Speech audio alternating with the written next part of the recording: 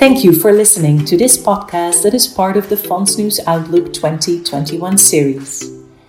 During this annual event, we traditionally look ahead to a new investment year with investment experts and economists from home and abroad. Special attention is given to the outlook for the various important asset classes. My name is Marije Groen, and today's episode is going to be all about thematics. We'll try and answer some key questions. Which long-term trends are shaping the future? And what has been the impact of COVID on these trends? And how do we make sure that investment themes are durable? That is something we'll discuss with David Doherty, Investment Director Thematics at Schroders. David, welcome. Great to have you. Thank you for having me. Wonderful. Would you mind briefly introducing yourself, David? Yeah, hi Marije. My name is David Doherty and I'm the Investment Director at Schroders, responsible for our global transformation range of thematic funds. Wonderful. David, let's maybe start talking about this unusual year and see how the pandemic has affected thematic investing. So how have thematics been faring in the current environment, and what changes have you seen happening over the course of 2020? Well, you're right, it has been an extraordinary year. And I think in terms of thematics, the areas which have seen a lot of interest in investment markets have been areas like healthcare innovation, for example, for obvious reasons. And then the disruption theme as we adapt to what's going on in the world. So that extends to changing lifestyles, smart manufacturing, areas like that. But I think what's been very telling is it's made us think about existential matters as well as the healthcare crisis. So things like climate change and energy transition, I think, has been very much on investors' minds. Yeah.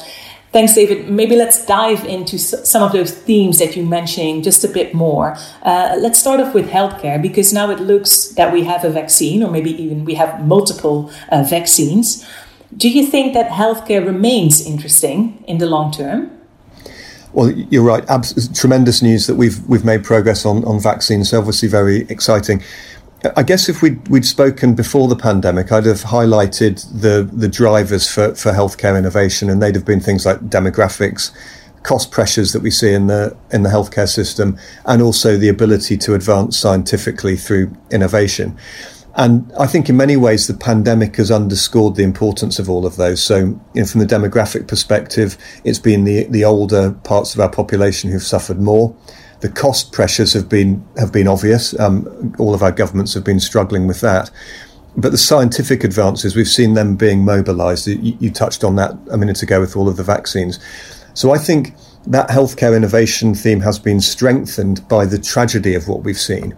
But I think going forward, and to come directly to your point about what happens next, I think governments and populations have realised the importance of the necessity of good healthcare provision to prepare for events like that in the future, but also more generally to show how important it is to harness technology to healthcare improvement. So things like targeted treatments using gene technology, for example, using robots for med tech perhaps.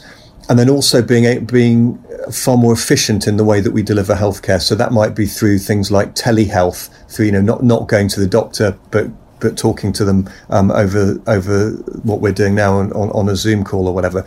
So I think the healthcare trend has been underwritten by COVID, but I think it's strengthened going forward even after a vaccine. Right. And another one you mentioned, energy transition and climate change. Do those themes are they still as urgent as they were, or not that much front of mind?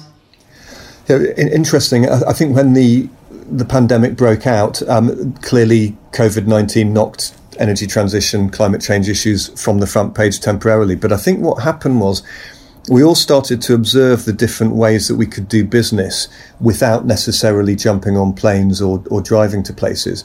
So that made us remind ourselves of that longer term kind of imperative. We got used to doing things in a different way. So I think that made us feel that we could enable the solution to climate change more easily.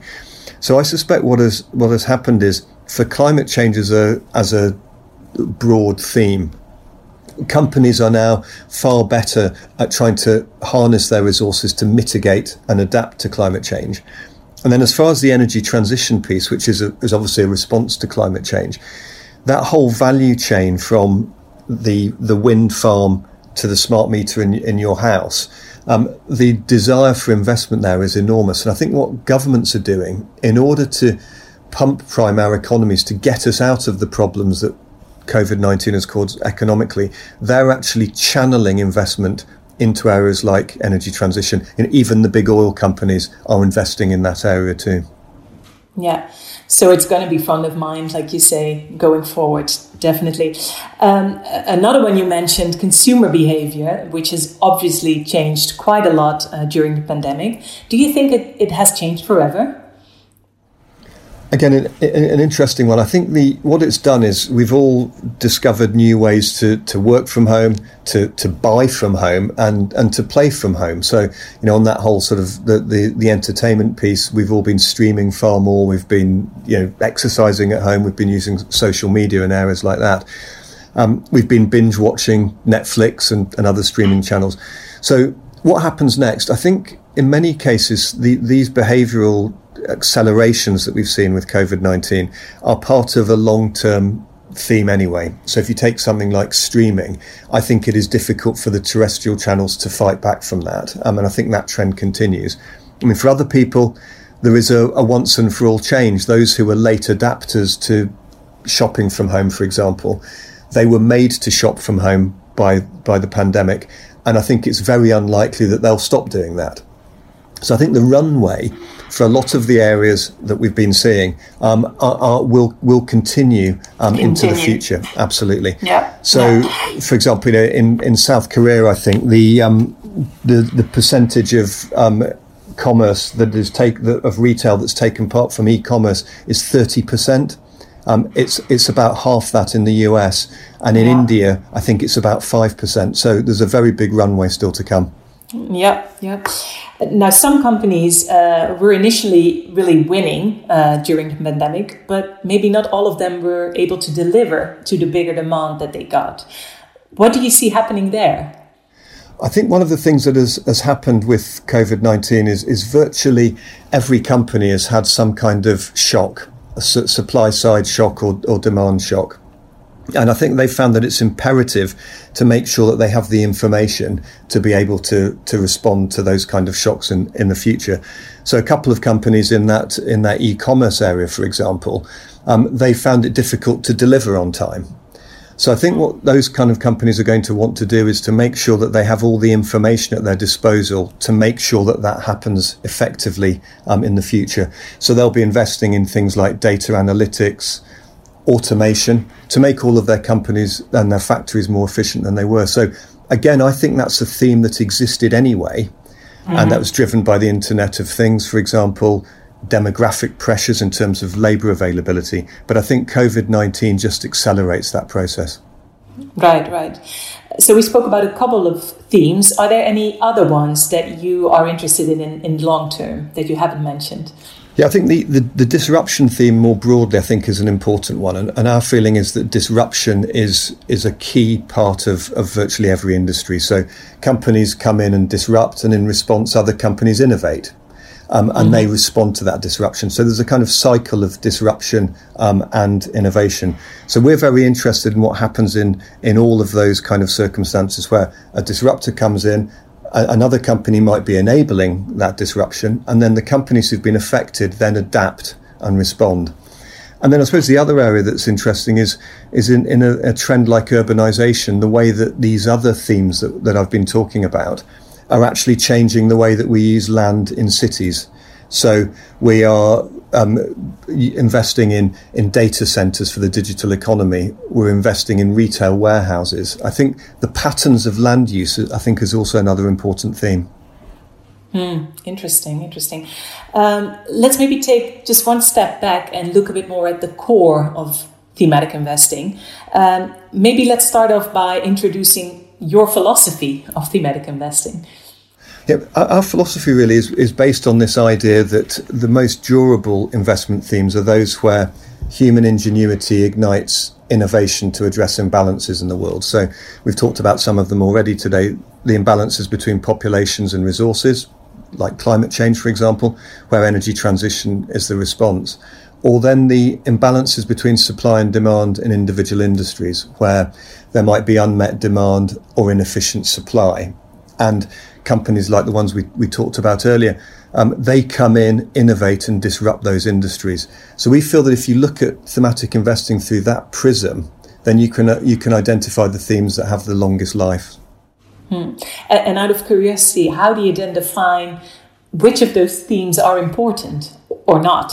Absolutely, and that's the key question. And by having this kind of overarching framework, we're very comfortable with rejecting many candidate themes in order to make sure that the themes we do accept are the ones that are more resilient. So we want them to meet that framework.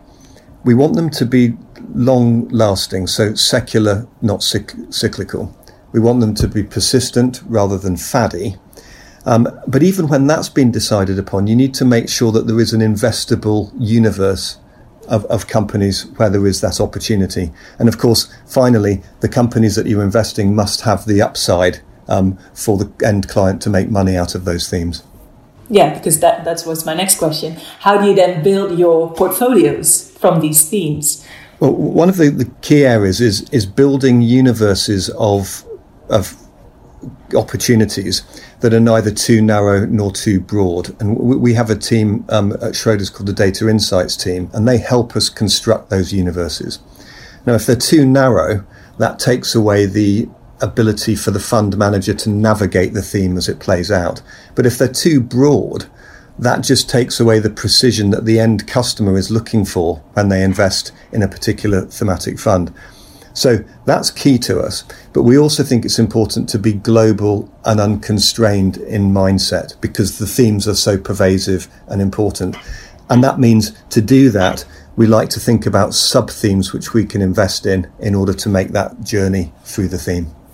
I also would like to know a bit more about thematic investing and risk management, because I can imagine there might be a risk that a certain theme that you have defined does not materialize, and how do you then deal with that risk? I think on that, the general question of risk management, I think it's key to remember that these themes don't operate in vacuums. And there are a lot of things to think about that influence those themes. So we need to be very disciplined despite being global and unconstrained. And it really is that point I mentioned before, that we need to identify a theme. We then need to find a company that plays that theme, and then we need to work out whether the valuation is there or not. So we need to, like any other fund manager, understand the fundamental risks and the valuation risk that exists in any of those themes. But your question's a good one about in terms of it not materializing. We believe we've built a structure that makes that risk lower, but it could happen. Events could transpire to challenge a theme. That could happen. I think if that happens, we need to have patience to assess whether a theme is valid or not. We also need to undertake the exercise of working out whether or not there is still some support for the theme in a growth and a valuation perspective. So it could happen, but our dear hope, our earnest hope, is that by setting up that structure, that reduces that risk. The risk, right. Another question on active management. Do you think that active thematic portfolio managers are better able to distinguish between the winners and the losers in that framework that you just mentioned? Well, our belief is that active thematic investing is the best approach, because if the themes are as powerful as we believe them to be, then they can't be constrained by index weightings for stocks, sectors and regions. And so in many ways, the whole point of active investing is to discern the difference between the winners and the losers. And I think often with an index approach, then the end client, the end investor, will have exposure to the losers almost by definition, because they have exposure to all of the companies in a particular theme. And we believe that if we're active, that allows us to unearth opportunities and take good-sized positions in even some of the smaller companies before they are recognised by the market. And by the same token, it stops us necessarily, if you follow an index, you can quite often be looking back historically at those companies that have been successful and are now big overweights in an index and potentially overpriced. So we think with an active approach we can be flexible enough to access the companies as they come in to a particular universe. I remember, David, last time we spoke, you mentioned something that is called the history of the future. Would you mind repeating again what you mean by this? Yeah, for us, we're all, I think, sometimes quite guilty of just thinking about today. And we accept, of course, that thematic investing is about the future. But one of the things we think is critical is to look back at the history of the future, because it can let us understand what themes we think will have the longest resilience into the future. So by looking at what has driven humanity through the centuries and indeed the millennia, we think that puts us in a very good position to look at what is going to matter in the future. So things like convenience have mattered for centuries. Healthcare has mattered. The quest for efficiency, the quest for survival. All of these things have mattered. We think if they've mattered in the past, matter today, they're very likely to matter in the future. Yeah, I get it. And then maybe a final question. How do you make sure that the investment theme that you pick is durable? So are there any other ways to look at that? I think really I'll just go back to the comments that I made earlier, really. The durability, I think, depends on a couple of things. Following that overarching philosophy that I mentioned of ingenuity, igniting innovation to address imbalances, I think that's a very important point. And then in terms of the way we construct our portfolios to make sure that when we do it, we're long-term, we're active and we're disciplined in mindset. So we think by having those kind of considerations, that will allow us to alight on themes which are indeed durable. David, thank you so much for your time. No, thank you for having me. I would like to thank today's guest, David Docherty, Investment Director Thematics at Schroders.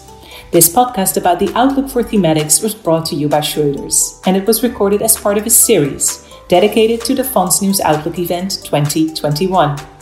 For more podcasts, please visit www.fondsevent.nl/podcasts. And if you'd like to know more about investing in thematic equities, please check out the global transformation pages on the website of Schroders, www.schroders.nl. Schroders, belangrijke informatie. De standpunten en meningen die in deze podcast opgenomen zijn die van David Docherty. En vertegenwoordigen niet noodzakelijkerwijs standpunten die worden geuit of weerspiegeld in andere communicatieuitingen, strategieën of fondsen van Schroders. Deze podcast is uitsluitend bedoeld ter informatie. Het materiaal is niet bedoeld als een aanbod of een uitnodiging tot aankoop of verkoop van een financieel instrument.